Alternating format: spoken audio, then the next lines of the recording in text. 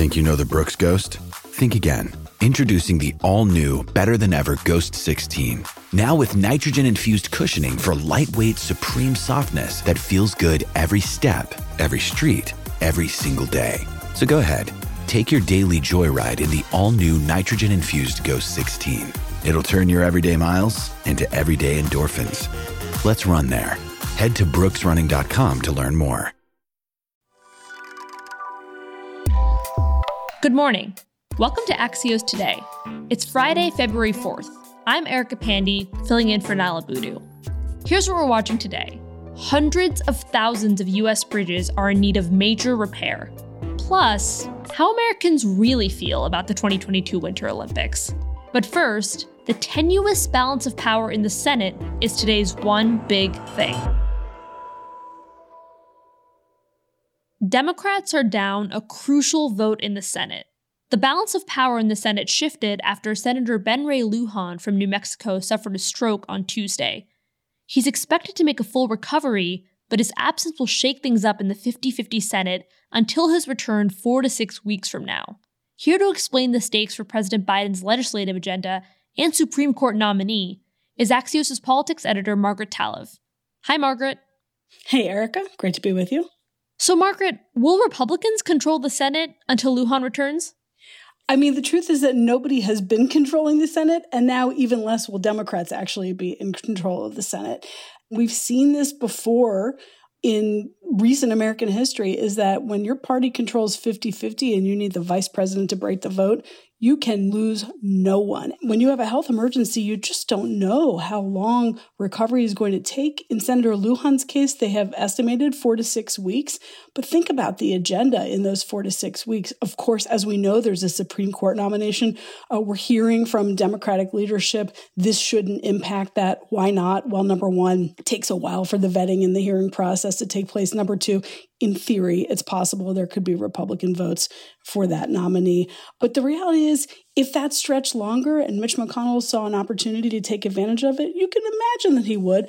Beyond the Supreme Court nomination, there are scads of other nominations to regulatory positions, to diplomatic positions that will be impossible for Democrats to move the ball on. I saw this stat in the Wall Street Journal that really nailed why this one person matters so much. And I quote, last year, all 50 senators who caucus with the Democrats were needed for a total of 15 votes, in which Vice President Kamala Harris was needed to break a tie.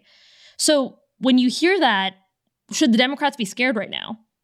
They should be realistic about understanding what it means for their pace and what it means for their already complicated process of getting anything over the finish line.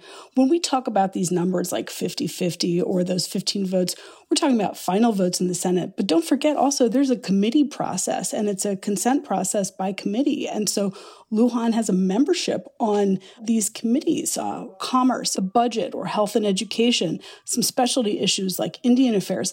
This absolutely impacts the ability to move through the committee process before you were even getting to the question of a floor vote. So there is precedent for this kind of thing. We've seen some examples in recent history. I mean, you remember back in 2006, Senator Tim Johnson from South Dakota had a terrible case of brain bleed that took him out for months. In 2012, Mark Kirk, a senator from Illinois who was a Republican, he had a stroke, and I think he was out for about a year. And so, look, senators are people too. And we talk about these Senate battles in terms of numbers and votes and who's going to do what. And we never bake in the human factor. We've been thinking about it in terms of COVID. Is someone going to get COVID, and would it take them off of the field for a few days or a couple of weeks? But here we're talking about something much more serious. You're talking about a stroke, and there are just many more questions about the path to recovery. Margaret Talev is the managing editor for politics at Axios. Thanks, Margaret. Thanks, Erica. We'll be back in 15 seconds with the dire state of America's bridges.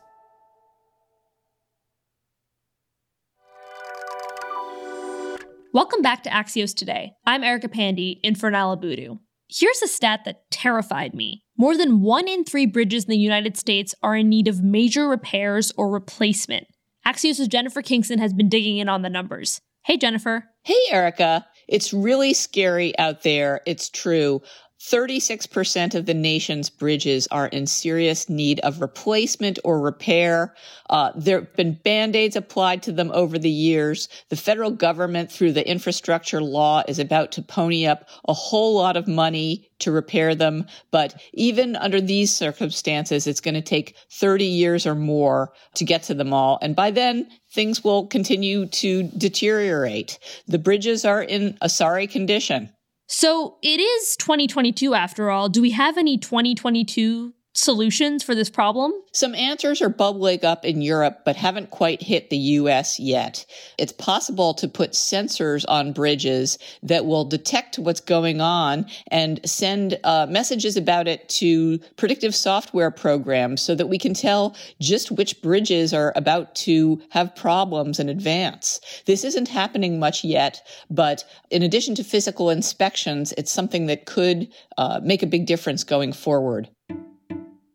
Jennifer Kingston edits and co-writes the What's Next newsletter at Axios. Thanks, Jennifer. Thanks, Erica.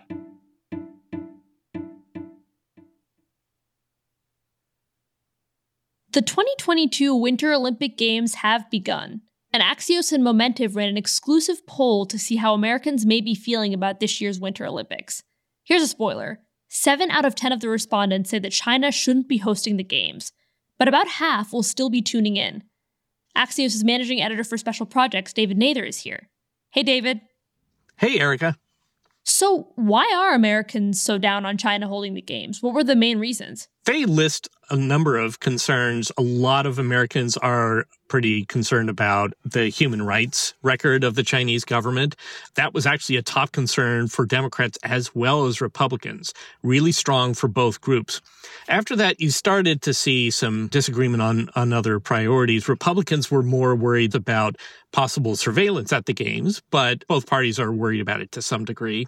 Democrats are particularly worried about the possibility of another COVID outbreak at the Olympics. Republicans, meanwhile, are worried about China using the Games to boost their international prestige. So there's a number of concerns. The bottom line is that Americans are pretty down on the Olympics being hosted by China, but they're still going to watch. Right. I mean, half said that they would watch. So they're angry, but they're kind of shrugging here. They're kind of saying, well, whatever. Yeah, this isn't actually that unusual. Americans have strongly held political views, but sometimes it's just not strong enough to change their behavior. And in the case of the Olympics, people still want to watch the Olympics. And even beyond the controversy around China, though, a lot of people aren't nearly as familiar with the Winter Games as they are maybe with the Summer Games, right? So 6 out of 10 Americans in our polls said they couldn't name a single athlete who is competing. There are a few athletes who would get some mentions, like the snowboarder, Shaun White. People did mention him as somebody that they were looking forward to watching, but that was only about 6% of all the people who could name any athletes. And there was even a handful of people who said they were looking forward to watching Simone Biles.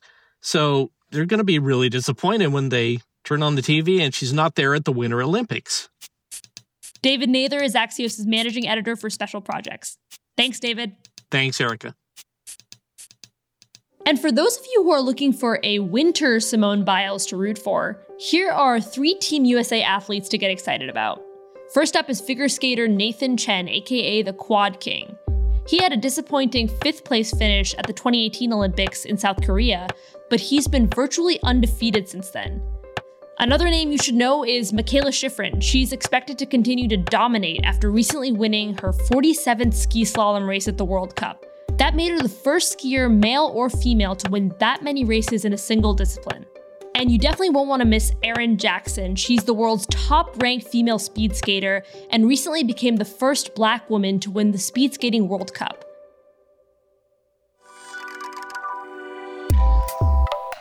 And that's it for this week. Axios Today is brought to you by Axios and Pushkin Industries. We're produced by Alexandra Botti, Nuria Marquez Martinez, Sabina Singhani, and Lydia McMullen Laird. Our sound engineers are Alex Sugiara and Ben O'Brien.